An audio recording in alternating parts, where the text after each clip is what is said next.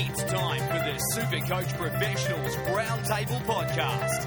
And here's your hosts, Paulie G, Ryan MS, Peter Hanscom, and Andrew Muldog Molinaroli.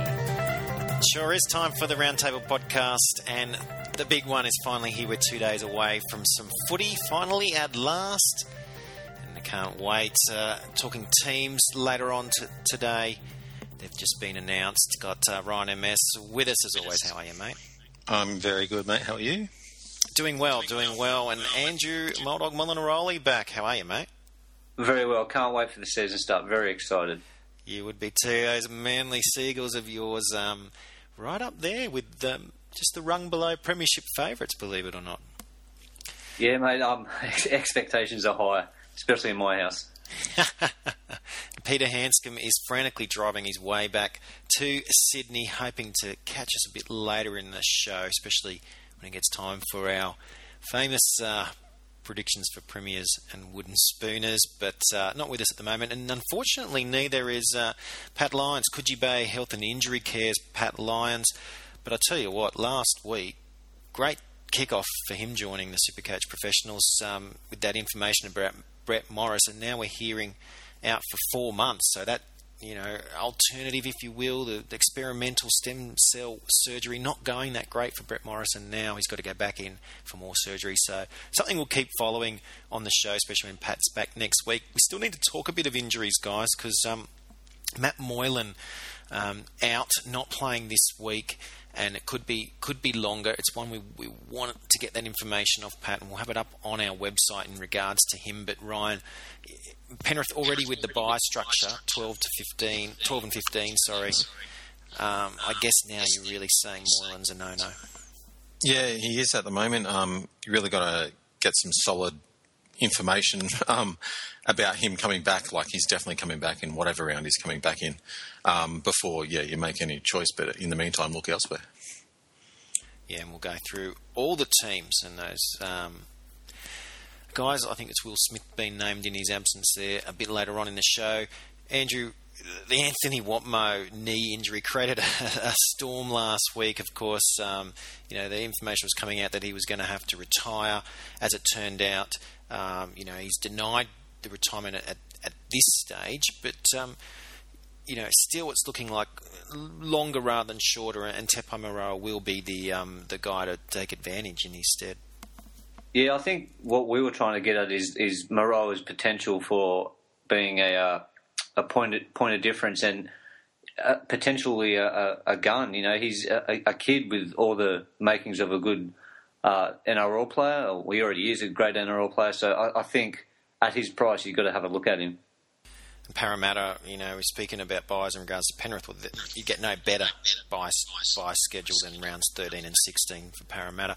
And Ryan, there's one other thing we should mention in regards to Anthony Watmough's non-confirmal or denial, I guess, of retirement, or however you want to sort of phrase it. It's very technical, but Parramatta, in regards to not being able to announce his retirement due to salary cap reasons, I believe.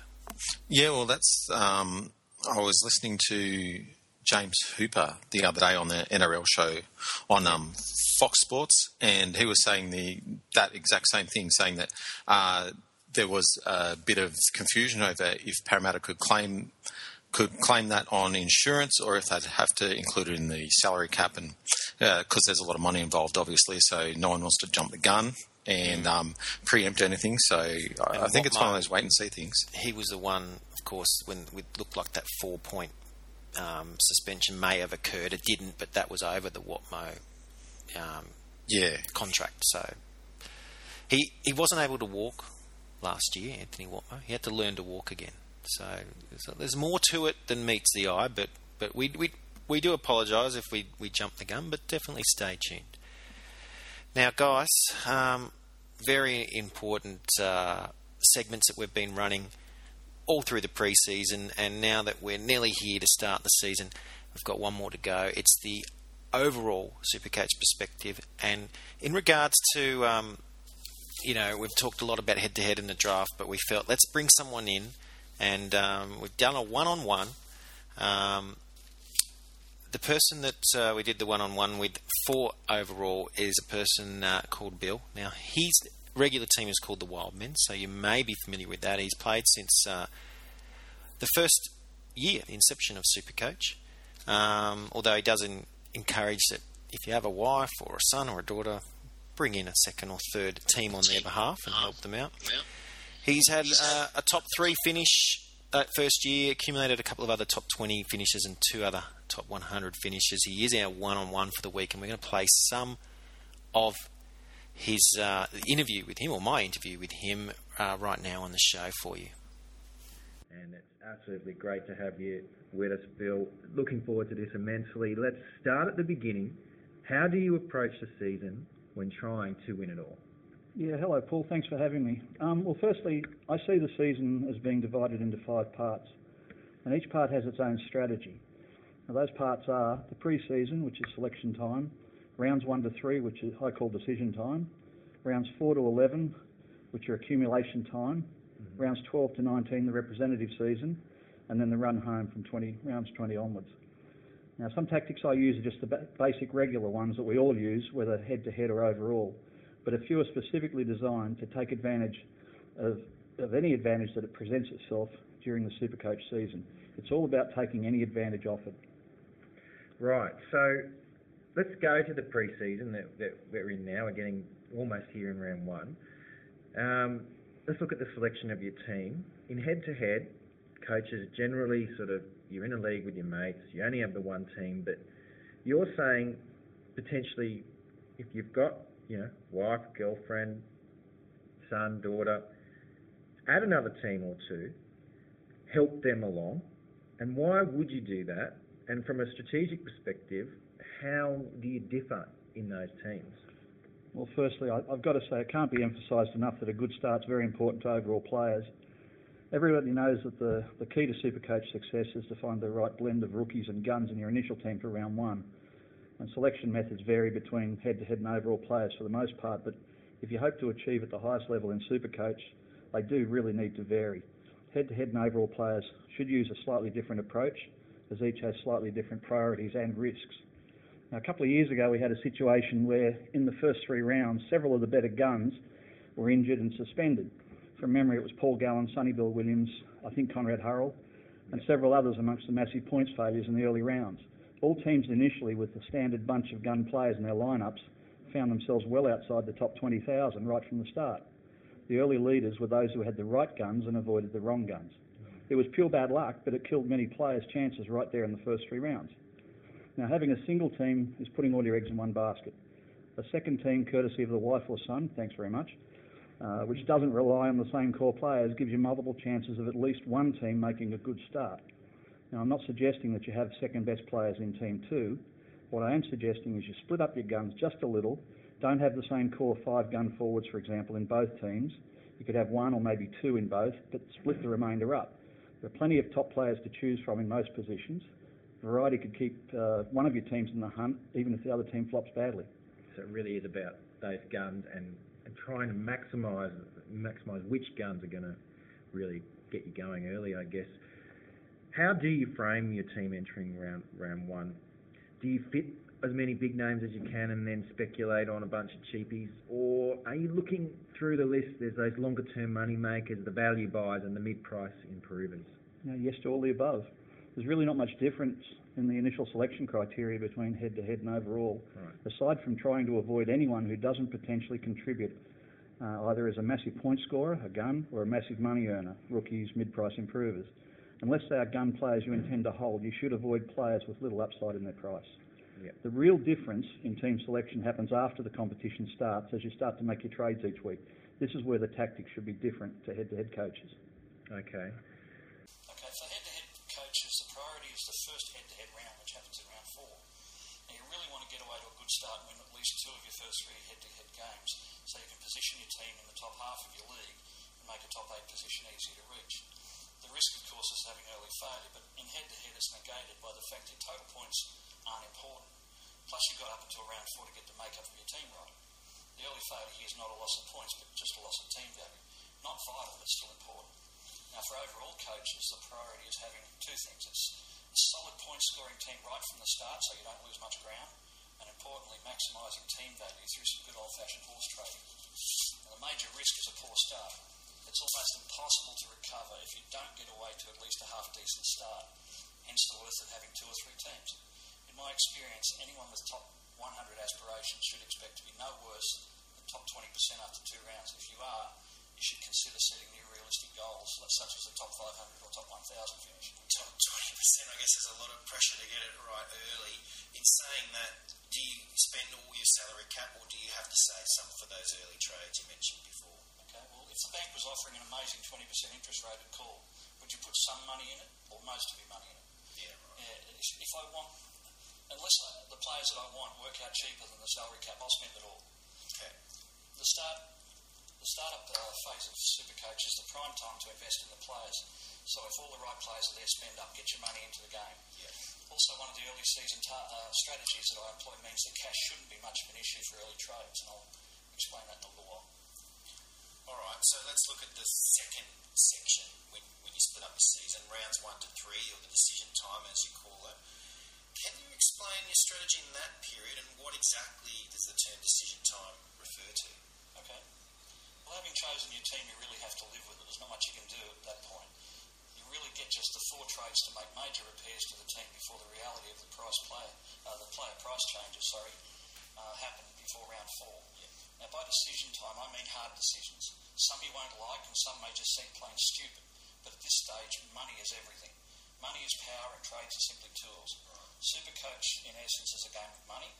He who has the most money wins. I think that was a famous quote from some movie. Or in our case, makes the top 100, which is what we're basically aiming for as a starting point. Yeah. Now, those 4 trades after rounds 2 and 3 are absolutely vital. Used right with the correct tactics, they can set a course for you towards building a great team from what might have been just a very good team. Now is the best opportunity you'll get to massively increase your team value, and therefore the number of gun players you'll own later in the game. Most coaches go into the final rounds with 18 or 19 guns. This is your chance to eventually take them on with 20 to 21 guns in your team. I make every trade in rounds 2 and 3 with the round 4 change of values for the players in mind. Every trade. Right. I also enter Supercoach expecting to burn a few trades, getting rid of underperforming guns, not hoping, expecting. Hard decisions have to be made, and that's why it's decision time. It's amazing advice. Look, it's not exactly conventional, but that's why you're competing overall, and a lot of people end up just in might do well at head-to-head, but using those trades, that it's such a key bit of advice. I'm just wondering, what about the really big-name players like Corey Parker or Paul Gallen? Do you trade them out early just so you can get them back cheaper if it looks like their price is dropping? Absolutely, I do. I've done it many times. For several mad weeks of scrambling, I get rid of players I love and bring in players I hate just for the cash it brings. Right. Of course, that's providing certain criteria met. The player who you trade out, his price drop has to be pretty substantial, and the cash that you gain from bringing one in has to be pretty good as well. So you get a big figure in terms of extra cash for the trades. Also, I need to see minimal disruption to my team's scoring potential, which isn't always easy. Yeah. While dumping a gun will always work against your score, if it's minimal and only for a couple of weeks, the trade-off in cash will usually be worth it long term. The money is power. Again, being king, I guess the mantra, money is power. It's totally about money. It's no coincidence at the end of the game, if you have a look at the salary cap of the top 20 players, and you compare that to the salary cap of the 500th to 520th teams, you'll find there's many hundreds of thousands difference. They've got there on the back of the players. That money has been able to buy them towards the end of the season. Yeah. All right, so we hope that the listeners have gotten onto something here. If you want to win overall, use the trades early on, because that's your best chance to make some money and really get that salary cap up that you're going to utilise later on in the season. Let's look at now the third part of the season, rounds 4 to 11. Now, you call this accumulation time. Can you explain to listeners exactly what you mean by this? Yeah, it's time to accumulate cash by culling maxed out rookies. Yep. Time to accumulate better players by keeping an eye out for other rookies or even improving mid-price players. if they show imminent signs of large value increases, they've got to get your interest. You can harvest them later on, but it's purely and simply a matter of you churning through the trades. Every trade should have an objective of either getting better players in or making a lot of money. You don't waste trades. You don't look at players you like. You look at players who can bring something to the team, either on the field in a big way or in your pocket in a big way. You're churning through trades, but it's also time to continue planning ahead. Now, it's very, very important you plan ahead for the rep season. It's the next big advantage that comes your way, and as you close in on it, you've really got to be planning for it. All right, representative season. This brings me to, I guess, the next question. The bye schedules. They're such a key component to Supercoach. We talk about them each and every year, pre-season, during the season, when Origin's just around the corner. What advice do you give to those in the pre-season planning right now who plan to be in contention for the overall? Yeah, this is sort of Jekyll and Hyde advice. Be aware of rep season and its pitfalls. The representative rounds are the most important part of the season to overall players. These rounds are the ones which will make or break your season and overall. Plan for it, make your decisions based on it, think of it as an advantage, not a disadvantage. Relish it. This is your best chance to make up ground on the leaders if you plan right. I think in my first season, I entered the first rep round with about 13 or 1400th place. Yeah. And after the first and second rep rounds, I was up in the top 100. Yeah, right. So I made an enormous amount of ground simply because back in those days, people weren't thinking that far ahead. Yeah. And they were arriving at the first rep round and saying, oh, look, it's 2 weeks away, I better start thinking about it. And suddenly they look and they say, I've only got 7 players. Whereas at that stage, I had 14. Yeah. I'd already planned for it. Now, as I say, you've got to be aware of the teams that will and won't play in rounds 12 to 19, especially during the Origin weeks. You write them down, make lists. Make some of your plans far in advance by looking at what I call the advantage teams that play both rounds 12 and 15. Now, only 8 teams play during round 12. Broncos, the Tigers, Dragons, Cowboys, the Raiders, the Bulldogs, the Knights, and the Eels. Now, of those 8 teams, only the Dragons and the Eels also play round 15, the second State of Origin week. Right. Quality players from these 2 advantage teams are Supercoach gold. Sometimes it's not easy to find quality players in those sides, but you simply need to do your best to have the good ones in your side. The Eels also play the tricky round 18, the third Origin week, so it makes them even more invaluable. If you can find 3 or 4 top quality Parramatta players to hold through most of the season, you do it. Yeah. Now, before signing off on your final team, before round 1, have one last look at it and see if there are any selected players who don't play round 12 and can be replaced by a similar player from one of the teams who do. Right. You can't decide between Warriors Isaac Luke and Broncos Andrew McCulloch. Go with the Broncos. They do play round 12. But better still, pick Nathan Peets. Pick Mitch Rain of the Dragons and the Eels. They play both rounds 12 and 15. That's 1 trade saved later on a position filled for both rounds. Use this formula where players are similar. Take the one who best advantages you later on if they're of similar point scoring ability. And now we're seeing the trades that you've used that others might not. You don't have to use at the moment. So you make these decisions early in the season, as I suggested, and now the pressure's off with a mid-season trade. Yeah, precisely. With my strategy involving burning a huge number of trades early in the season, at some stage I have to reduce my demand on trades to conserve enough for later. Yeah. If I prepare right, I can get away with a mid-season lull in trades. The centre point of my season strategy is to have a full squad of 17 players playing in all 3 State of Origin rounds, if possible. If not, then 16 at worst. With planning, this is more achievable than you think. Now, when I plan for rounds 12 and 15, I plan for both rounds at the same time, and I see all players as one of these 3 types. Type A, only available for round 12. Yeah. Type B, only available for round 15. Type C, the advantage players that I mentioned. Now, that's the Eels and the Dragons, as I mentioned. Now, well in advance, I know the split of these players I want come round 12. I want 11 from Group A, 11 players who play in round 12, and 6 advantage players. That gives me 17 for the first rep game. 8 players from Group B in that team will be sidelined. However, they are available to play in round 15 3 weeks later. Yeah. Theoretically, only 3 trades needed between rounds 13 and 15 to go from a full squad in round 12 to a full squad in round 17, round 15. I say theoretically because Obviously, injuries, along with decisions that you make, can mean needing additional trades to receive 17 players. But I mean, one such decision is retaining rep players. If you retain a rep player, then you've got to make an extra trade to get that 17.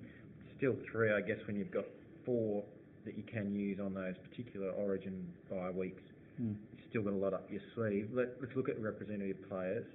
How many do you advise people should keep during Origin? The more you keep, the more trades that are needed to maintain 17 players between Origin rounds.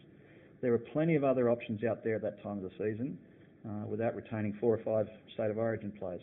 I'd rather a solid, fully available non-state player through that period rather than a jaded state forward given 50 minutes game time after 3 days after Origin. Then, of course, there's the depreciation in player value as Origin players struggle through the rep season. Now, I may keep 1 forward or maybe a couple of banks, but I'm never going to keep more than 2 rep season players through that section. The rep season's also another place to potentially take advantage of the price drops and use the double trade system I mentioned earlier. Yeah. By all means, early in the season, have 5 or 6 state players to boost your score. Gallen, Parker, Cam Smith, Inglis, and the rest of them. But as round 12 approaches, pick your timing and colour for you. Bring in players who will actually play games, and they'll be refreshed and keen to play rather than tired from the start of the Origin season. Right, players who are from the 8 teams that play in round 12 and the non-Origin players, they're the type you bring in, the Tolmans, McCulloch, Snowden, possibly Tedesco if he misses the team, foreign players like James Graham, cheaper rookies who get their chances when the Stars are playing Origin, and of course 6 from the Eels and Dragons. You can choose from guys like Radradra, Mo, Rain, Moria, Peets, Joel Thompson, Frizzell possibly if he misses Origin. Yep. Some seasons it's easy to find quality advantage players, others not. Seriously consider that if any Eel or Dragon player stands out to you as good enough to be borderline for your top 25 players, bring them in from round 1. That's one less trade later on. They're the 2 teams you're really targeting, and you're also treating rounds 12 and 15 like a joint project rather than sort of separate. Okay, well, what about after round 12? How do you sort of change your tack? Okay, after round 12 we use exactly the same thinking to work on rounds 15 and 18 jointly. Right. The new so-called advantage teams become the Eels and the Roosters. They're the only teams that play in both of those rounds. Yep. We've already got 14 players available for round 15, and we can concentrate on bringing in high-quality players to add to those while only using 3 or 4 trades, hopefully. With the Roosters and the Eels now gold, I would suggest retaining all the Eels and recruiting several top Roosters. They become the advantage players looking further towards round 18. Also, you're looking to bring in whatever cream's available from the other teams that are playing in round 15. Right. Unless the balance in your team can hold them, at this point in time, Knights and Broncos should be traded out because they play neither Origin week and are basically dead weight to your team. It's interesting with the Roosters because I guess of their injuries and a lot of unknown, maybe by that time of year, you've got some good players coming back that you'll be able to take advantage of and have them go through. Yeah, it's one of those things that's just bums on seats, basically. If you can get players in from those clubs, even if they're fairly low value guys that you're trading down to make some cash, but they also contribute 30, 40, 45 points in those rounds, they're worth having, even if they're the dead weight at the end of the season outside of your 2021 guns. Yeah. They're still worth making the trade down to the player, taking his points in the Origin round and saying goodbye. Yeah. Okay, we've talked about trades a fair bit so far. Do you have targets as far as that trade usage for different parts of the season? And if so, how, roughly what are they? Well, I don't have anything formal, but I do have a rough template in my head as I go along, just based on how it's been going in the past. Now, as I said, I go hard early using both trades every week for the first 8 or 9 weeks, unless there happens to be no one worth buying and nobody worth dumping, but that's very rare. There's always a buck to be made somewhere in the early rounds. Now, usually by the first Origin week, I've used about 18 trades. This year, Origin is round 12 rather than round 11, so I anticipate maybe 20 trades. That's half my season's trades up till round 12. Between the first 2 rep rounds, because of the strategy that I've put in place, I try to keep it to a maximum of 4 more trades. If you get lucky with injuries, you can get away with 3 trades in that period. By the way, I would advise people making trades for the rep rounds, never plan to make all 4 trades on an Origin weekend, as one injury means 17 players just can't be attained. Yeah. Plan for 2 or 3 at the most, and keep that 4th trade up your sleeve just in case. So it's a mid-round trade potentially if you that's the best way. That's the best way. Save one to use in the last 2 or 3 games if you need that extra player. It's very important. I don't think enough people take advantage of being able to trade mid-round. Yeah, when I first started, you weren't able to. You had to get yourself set early on, and you lived or died by it. Yeah, the rolling lockout. You got to take advantage. And when we get to the later rounds, round 16 to 19, I go hard again. In this point in time, I'm finalising my 3rd rep round team, and I'm also building towards my planned 21 guns for the run home. As a priority, grabbing any of my planned final team that actually play round 18. Ideally, I save a minimum of 6 trades for round 20 onwards. And if my whole team is healthy at that stage, that really should be enough for the run home, because you're looking at 20 to 21 guns plus 6 trades to fill a 17-man team. Yeah, let's talk about the run home, your final section now. I guess the buzzword at that time of year is point of differences. How many, if any, do you want in your team? Yeah, desperate times need desperate measures, and sometimes you just need to take a chance when victory seems just out of reach. Personally, I like solid, reliable players making up the backbone of my side. Perfect example, Simon Mannering over the years. You just know he's going to be there. He's rarely injured, and he'll rack up a lot of points for you. Yeah. But you can't just have players like that. It sure doesn't hurt to have a Milford, a Cartwright, Blake Austin on your bench in case you need that rare 120 points that players like that sometimes manage out of the blue. I think at least 2 massive PODs like those guys are a must for a 21-gun squad. You can play it safe with 19 solid guns, or make that desperate call for the Hail Mary type players if needed. Choice is always a good thing. Bill, it's fantastic advice. Just one more component in a way to get you over the line as our listeners in overall. Thank you so much, Bill, for joining us. Yeah, thanks very much for the invitation, and good luck to all your overall coaches. I hope I helped. It is fantastic advice, and how you look at things differently when you're going for overall, those trades, those early trades, and the money is power mantra. That's so critical, and it just gives you such an insight, guys, in regards to framing your team and looking at those guns early, and maybe which guns are you going to put in. Do you have a friend that has a second team, wife or girlfriend, that you say, oh well, I was going to put Parker in this, and I'll try Gallen here, or do the same with cheapies, and just getting that information, getting off to that fast start, being in the top 20% early, and that type of thing, and helping you on, and the 5 sections. So it's just great advice, and you can listen to the full one-on-one interview on our website, www.supercoachpros.com, or on iTunes. I highly recommend it. If you have any inklings or any desires to do well in overall, you need to listen to the full thing. Bill goes into detail in regards, he gives you good examples, and he goes into detail in those different sections, so definitely worth listening to that one at our website, www.supercoachpros.com. Guys, the teams have been announced. We need to move on and talk about the teams. And speaking of podcasts on the website, Pete and I sat down last week to do projections of the teams in round 1. Now, that's worth a listen to in its own right if you haven't already, www.supercoachpros.com. So what we're just going to do now is look at some of the things that changed from last week to this, rather than go through them all. And the Eels and the Broncos, pretty much as per what we expected.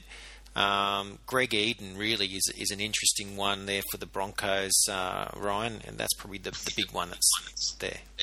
Yeah, definitely. I think he's one of those guys, if you are looking for that relatively cheap guy, centre or winger, I think he's your man at 160. Great price. Should go up in a team that has potential to put up good points any given week. Manly and the Bulldogs. Again, teams pretty much as per we suggested, although no Brad Abbey, we thought he might get in there. Look, Andrew, as Bill mentioned as Bill has mentioned in that one-on-one interview, if you go to our website, you'll hear him talk about players not necessarily needing to pop after rounds 3 or 4, not having Abbey named there in week 1, knowing Brett Morris out for an extended period. It's still okay to have him on your bench, isn't it? It is. So he probably will play this year, so it's about not wasting a trade, I guess. So having him in, knowing that he's going to play enough games to make you some money, and not wasting a trade essentially. And unfortunately for Chase Stanley's injury history, it could be sooner rather than later. But Stanley getting that chance, and Hopewadi at fullback. But whether he remains there, I wasn't that thrilled on Hopewadi at fullback when he was with the Eels. I think that they may go in another direction there sooner rather than later. But Andrew, I also wanted to say, I know we spoke about it a little bit last week, Matt Parcell on the bench, so Apisai Coruscant is at hooker, but it's a 40-40 split, and really the train, even though he's a cheapie, Matt Parcell, the train's probably, the ship probably has sailed. Yeah, I'm still not convinced. I mean, I keep hearing great things about this Parcell. I keep hearing that he's going to be the starting hooker come a few rounds in. So, I mean, I'm gonna sit on him for a little while. I really think his potential is to be a cash cow. Well, that's really interesting, because my fear obviously is the not getting the game time. But as we've just heard, and as we talk about over and over, you've got to stick with some of these guys, because it might just be a few weeks' time you turn around and there they are getting 60, 70 minutes. Raiders and the Panthers. I know we talked about Moylan before. Ryan, Will Smith's the man now named at fullback there. Maybe there's a chance there, but his price is quite high because of his good performances last year. Yeah, look, his price is quite high. I don't think he's worth it because I'm not sure of his potential at fullback. What I think it does play into is Seguiaro and their owners, because there was talk that Will Smith would relieve Seguiaro at some stage. Played a bit of dummy half there in the trial. Yeah, so that may change. It may not. I'm not entirely sure what Anthony Griffin wants to do, but that could definitely be something for players to look at. And Andrew, a blow there for a couple of the players you like. Dallin Watini-Zelezniak doesn't get the fullback role. He's on the wing, and Tyrone Peachey, we expected him to get named in the starting lineup, but he's on the bench. Although Anthony Griffin, he's a new coach there, maybe he's going to make a last-minute adjustment. Yeah, I mean, I really like DWZ. He's got a big, strong lad, loves breaking tackles, good at scoring tries, had a bit of an injury disrupted year last year, but I think he's got real potential at fullback. That is not at on the wing. And again, I called Tyrone Peachey to have a breakout Supercoach year, but he's not going to do that from the bench. But again, if he gets to start Peachey playing more minutes, I really think he's got the potential to be a stud. It's disappointing, but maybe not wholly unexpected. But we'll see what happens when the team actually takes a field. And, of course, speaking of such things, we've got to follow us on Twitter, @Supercoachpros, because we'll put out tweets before each and every game with those last-minute adjustments to final team lineups, just like we did for each and every game last year. So if you haven't already, we've almost hit 200. So if you haven't already, follow us on Twitter, @Supercoachpros. We want to hit that 200 before opening kickoff. Would be a great way to rein in the opening days with that 200th follower there on Thursday night. Ryan, let's have a look at the Raiders. There's a few players there of interest. Shannon Boyd got the starting spot, as we thought would happen there at prop.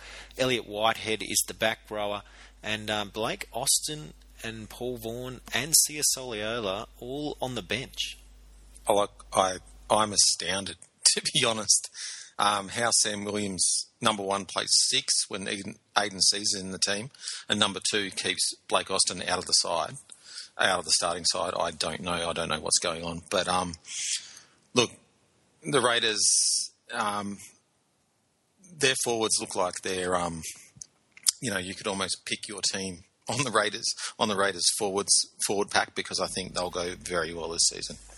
Josh Hodgson, Sean Fensom, Josh Papali, there's great names there. The other interesting one was Sisawaka being left out. So Jordan Rapana, I know Stuart likes him, Andrew, and he's won at least a circle, and of course Edric Lear, one of Ryan's favourites. I mean, the Raiders have got a lot of potential there. I'm with Ryan. I don't see how Sam Williams is starting 5'8". It's got to be because of Austin's injury, doesn't it? I mean, yeah, they're got some good scorers in the team. I really like White, and he's got lots of potential as well. Yeah, they're right for the pick in the old Raiders. They've got some good potential in that team, don't they? Most of the players should at least rise a little bit in cash, and if you can pick the right ones, you'll be doing well.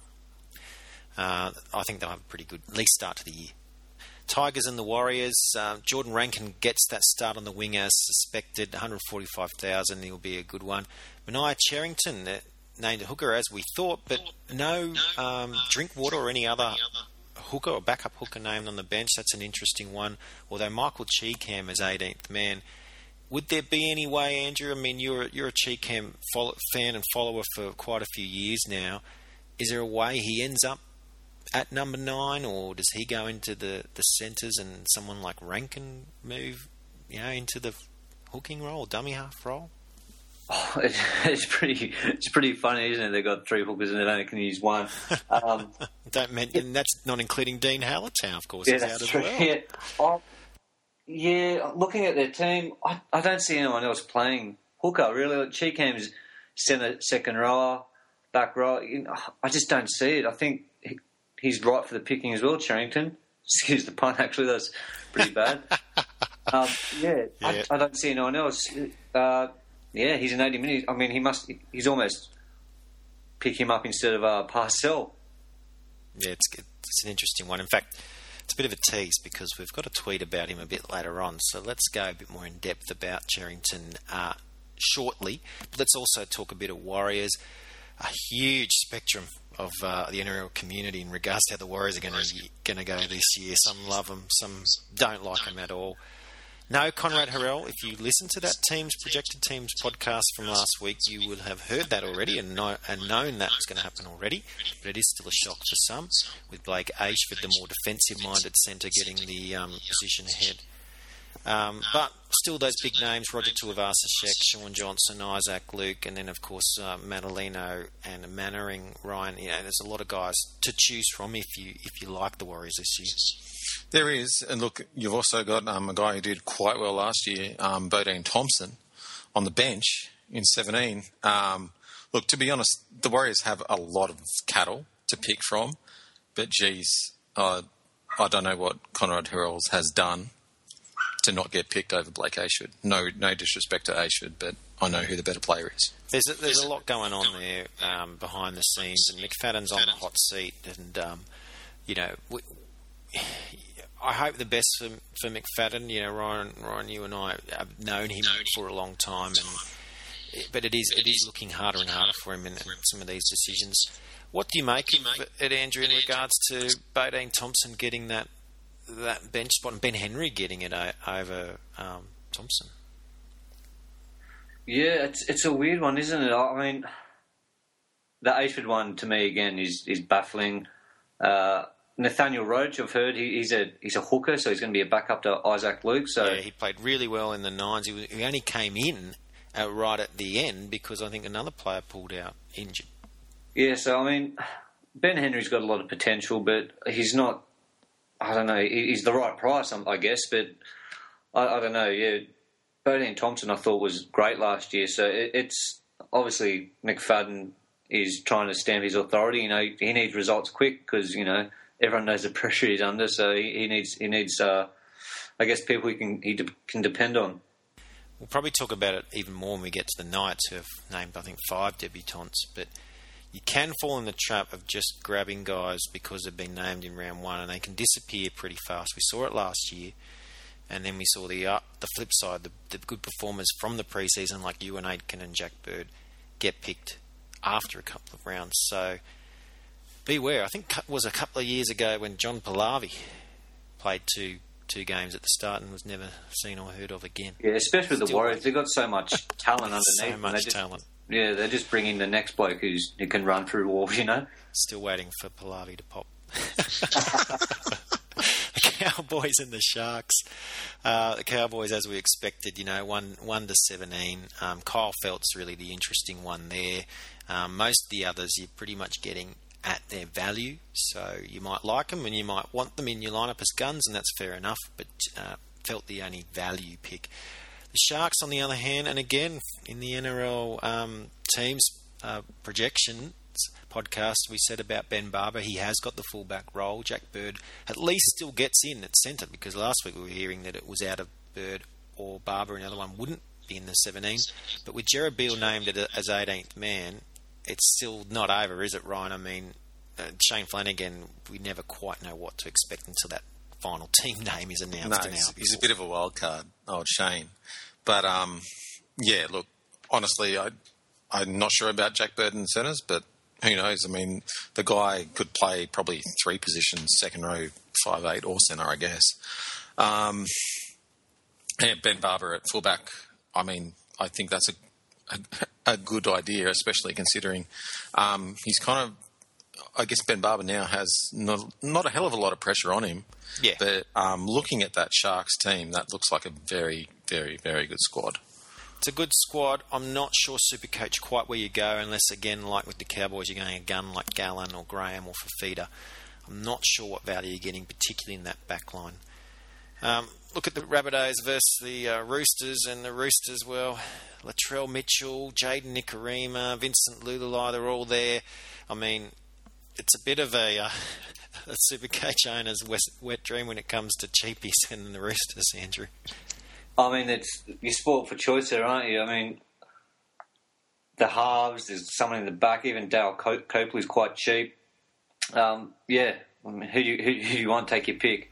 Kane Evans. Personally for me, I'm going to steer clear of Jackson Hastings. I don't think he's going to be that good Supercoach wise. I mean, he's probably going to play well for the Roosters, but I just don't think he's going to be a good Supercoach buy. I think everyone's going to fall into that trap just because he's cheap and he's going to play 24 games from this year. He's going to be good. I think that's a bit of a track. They're so hit and miss, aren't they? We looked at Luke Brooks, only a couple of years ago, and all the raps on the world, cheap as chips, and very hit and miss. And Hastings, I don't think has the talent of Brooks. No, I think he might. I think you're right too. I think he's like I said, good player in his own right, but not Supercoach for me. I like his partner in the halves, Jaden Nikorima. I think he'll take on the line a lot more. Yeah, he seems like, I think, Hastings is a bit more of an organiser, a bit more of a passer, kick to the corners kind of bloke, and Nikorima is a runner, setting up line breaks, scoring tries, that kind of player. Yeah, he's $20,000 cheaper, and when Mitchell Pearce will be back, we've seen him come back into the country just yesterday, he will be back. And so the guy that keeps his spot may end up being Nikorima at 5'8", which Pearce at halfback makes more sense anyway. So Latrell Mitchell on the wing, I think Ryan, I don't know how you see that one, but I think he'll end up at fullback. Blake Ferguson looked a bit dodgy under the high ball. Yeah, I hope, well, for the Roosters' sake, I hope that Mitchell ends up at fullback because, everyone's seen what Mitchell can do if they've watched the lower grade stuff. And, once again, no disrespect to Blake Ferguson, but Blake Ferguson is a class centre, but he's not a fullback. In saying that, though, I mean, he's very good as a centre. With him getting more touches, I don't see it a bad side to Ferguson. You could end up having them both in your lineup. Yeah. Yeah, and, well, look, Latrell Mitchell will gain you some cash regardless. Yes, he's a must-have. You're sport for choice with cheapies in the back line, but he's one that stands above the pack for mine. The Rabbitohs, really interesting. Most of the team was as expected. The big one will be next week when we're pretty sure Cody Walker will be named ahead of Luke Keary. Watch this space. Cameron McGuinness did get the starting hooker spot as we predicted over Damien Cook, but we assume Cook eventually wins that role, but still one of those splits like Parcell Coruscant. It's tough to sort of weigh up here, but I like the interesting one for me, Andrew, is Paul Carter in the second row because he's a good price too. You could put him at hooker, and now he's starting second rower. Yeah, I really like this kid. He's tough as nails, and he plays a hard game, and I think he's again got potential to score some good points in Supercoach. Priced it right, $164,000. Why not? He's a starting second row, play hooker. Yeah, I don't see a downside to him. Sam Burgess has to carry the load with his brothers out. I think you're probably putting your stocks into him early anyway, and if it doesn't work out, you can always trade him before the price change and keep your cash and put him into someone useful. I think he's worth owning. The Titans and the Knights, these are the two teams, I guess two of the poorest teams last year. Someone's going to get away with a win here.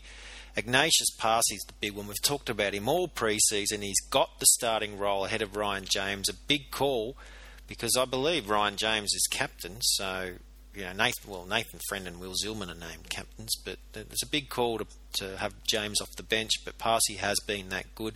And young Nathan Davis, Ryan, is in the centres there with Josh Hoffman. That's an interesting one. That is interesting.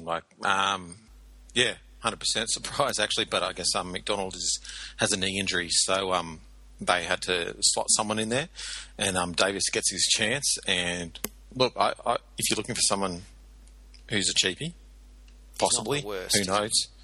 The Gold Coast are more likely to stick under Neil Henry than the Knights. We'll talk about in a moment under Nathan Brown because they've got a host of cheapies there too.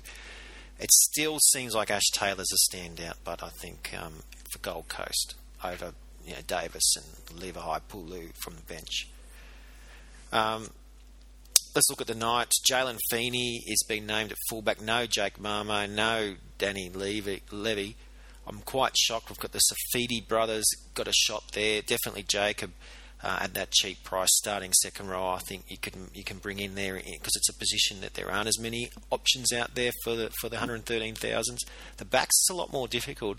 What do you think about the Matautia brothers, not Sione, but Chanel and Pat getting named there, Andrew, and for that matter, Jalen Feeney at fullback? I mean, Nathan Brown's wielded the axe, hasn't he? I mean, again, I haven't seen much of Feeney, but he looks like he's got the goods. Brown's got a pretty good rap on him, and Matautia brothers, I mean, they've got talent, don't they? So I don't think you can go too wrong with them. I'm really liking Feeney, though. I mean, I like a Supercoach player that's going to get his hands on the ball more often than not. And like I said, Feeney at fullback, I think he's got some good credentials. Yeah, and the thing with Nathan Brown, of course, tutelage under Brian Smith. Brian Smith is renowned for last-minute changes. So everyone beware that if you bring in these guys in, it's the second last game of the round, Brown's just as likely to change it all again on you. So be very careful. The guy I like the most from the 17 is Lachlan Fitzgibbon. I thought he looked quite good last year, so I'm not saying to pick him up right now, but put a circle around him. But any of those Knights players are going to go to your watch list. And, taking the advice from Bill, who we heard earlier today, looking at bringing those guys in round 2, round 3, when we get a bit more of them on paper, because they're certainly the most unknown and the ones that, it's very hard to say whether they'll even be there by round 3. Storm and the Dragons, Melbourne as expected, although there's question marks over Billy Slater, whether he'll play. Now, Cameron Munster hasn't been named, but it's just as likely that he ends up playing and Slater doesn't, so work that one out. Richard Kenner gets in the centres. Look, he was a cheapie last year that never really came on. He just couldn't quite get over the try line. Not sure if you can go anywhere there. You're probably looking at your studs like your Jesse Bromwich's, your Cameron Smiths, and your Tohu Harris's there, Ryan. Unfortunately, one of our favourites, Nelson Asafa Solomona, named in number 19. That's not to say he won't get a go, but didn't get in the starting lineup or even the main bench. No, he didn't, which is it's a bit of a downer, but that's okay. Look, as you were saying before, I think like Harris. And your other, Korobidi, those kind of guys are your other ones you want to pick. Billy Slater's obviously going to be a guy who you want to pick if you can fit him in your team. He's that price. He's a little bit pricey, as well as the injury is a little bit dicey. Yeah, that 300,000 is so enticing, but the injury throws it up. Which way do you go there? But could be a point of difference. Andrew, looking at the Dragons, Josh Dugan ends up being in the centres as we predicted in that in that podcast, looking at all the teams, and a few other interesting names there. Mike Cooper gets the spot at 13 over Jack DeBellin. That could be one to look at, and Ewan Aitken getting the wing spot over Peter Matautia. So it's hard with the Saints there. It's going to be hard to really find one or two standouts, even though their buy structure's nice. Yeah, I mean, I like Tyson Frizzell, but he's not playing round 1. And Russell Packer's a good option for front row. He's relatively cheap. And again, Kurt Mann from the Storm. system, he might be again a nice point of difference. I do like Dugan and Lafwire, but not at centres. I think I might have to give the Dragons a miss. Sorry, Pete. Yeah, it could be a long year for them, and I don't know if I'm willing to take the chances yet. Definitely know that Dragons have good buy structures when you bring trades in as we move forward, but for now, except for maybe Cooper or, like you said, maybe Russell Packer, it's very, very tough. All right, guys, let's move on to our Twitter questions for this week. Of course, you can follow us on Twitter at Supercoachpros. And don't forget, you can also send us a message on Facebook now. We're on Facebook. Yeah, just look us up at Supercoachpros. Our first question tonight is a two-pronger from Glenn Lovett. He says at Supercoachpros, final reserve spot, Paulie, Jalen Feeney or Jackson Hastings. Ryan, where do you go there? Feeney. I would say. He's going to obviously feature with Newcastle, and obviously the fullback gets involved. I think he's just going to be a bit more of a runner than say, as we mentioned before, as Hastings would be. Are you worried that Jake Mamo eventually gets that role back, or do you think that, or even Siona Mataudia, or do you think he's going to get enough game time?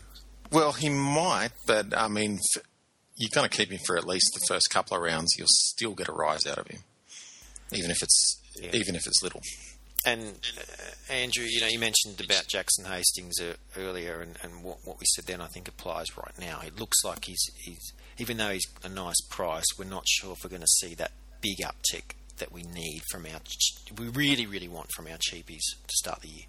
Yeah, I was thinking, maybe Paulie. He's probably, he really impressed in the trials, and I'd be leaning more towards Nicarima than Jackson Hastings if and he like we said before, he's $20,000 cheaper. So I think get them all in there, but trade out Nicarima and Hastings. Yeah, I think you're right. There might be some other ones there beyond what he's even said that may be better still. Yeah, Rankin, Nicarima, and a couple of others we've mentioned when we did the teams. He also wants to know, is Nathan Green a trap? He got the starting second row spot there for Manly. Andrew, I'll stick with you because you're our Northern Beaches expert. What do you think about Green? He looked pretty good in the nines, the games he played before he got hurt. But interesting selection.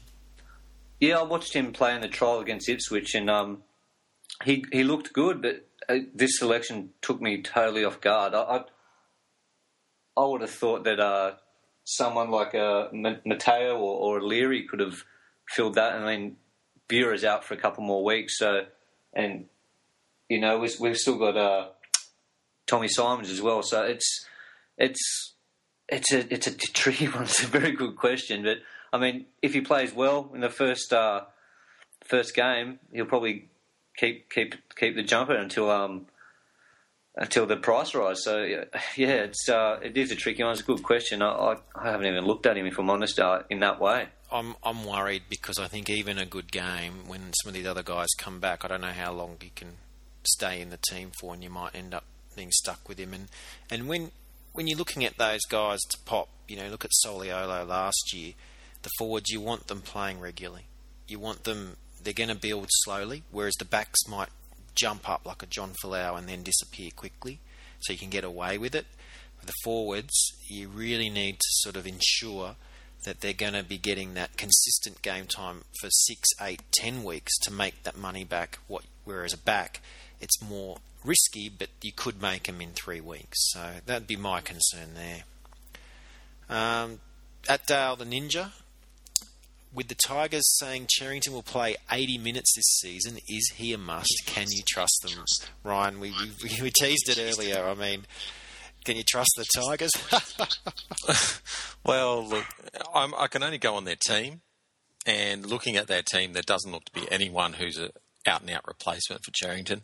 I was reading today, and I know it was the players talking. I think it was Lawrence and Woods, so they're not going to talk down their teammate. No. But they were saying that last year he was quite good in the games that he played, and that he was an 80-minute player in the lower grades. So it'll be interesting, especially tackling a massive Warriors forwards pack.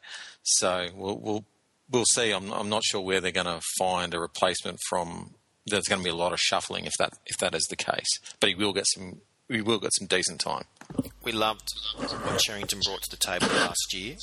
It didn't relate Supercoach-wise. I think he had a try disallowed one game, set up a try that was called back for a bit of a forward pass that probably wasn't forward another game. So there were points left out there that he could have had accumulated that could have maybe made him look a bit better last year than he did from a pure numbers standpoint. In saying that, a guy his size, in this day and age, very, very tricky to play 80 minutes. It wasn't the coaching staff that said he's going to play 80. It was the players endorsing him, as Ryan said. I would be very concerned. Look, you got a big name hooker in your lineup, and you're looking for a cheapie as a backup, and you don't want to go with Matt Parcell and Nicarima's maybe in your halves instead, Jaden Nicarima. Then Mania Cherrington is a good pick. He's a good pick in the regards that what you're going to get out of him. You know he's going to play those first few rounds. You can always get rid of him. He's going to pop at least a little bit.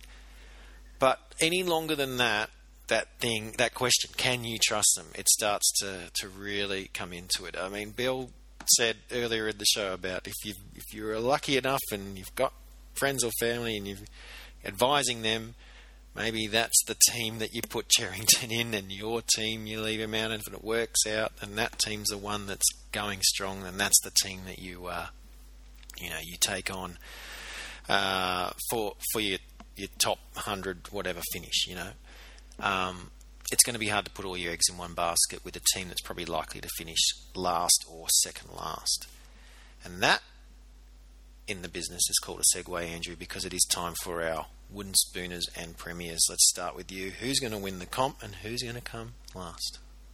All right, so I have the Broncos coming first at the end of the regular season, but the Warriors taking out the premiership. Whoa, so you're one of those on that end of the spectrum. Yeah, no, I mean, it's too easy to say the Broncos or the Cowboys, isn't it? So I'm going to say I wanted to say Manly, but that's a bit too biased and a bit too hopeful.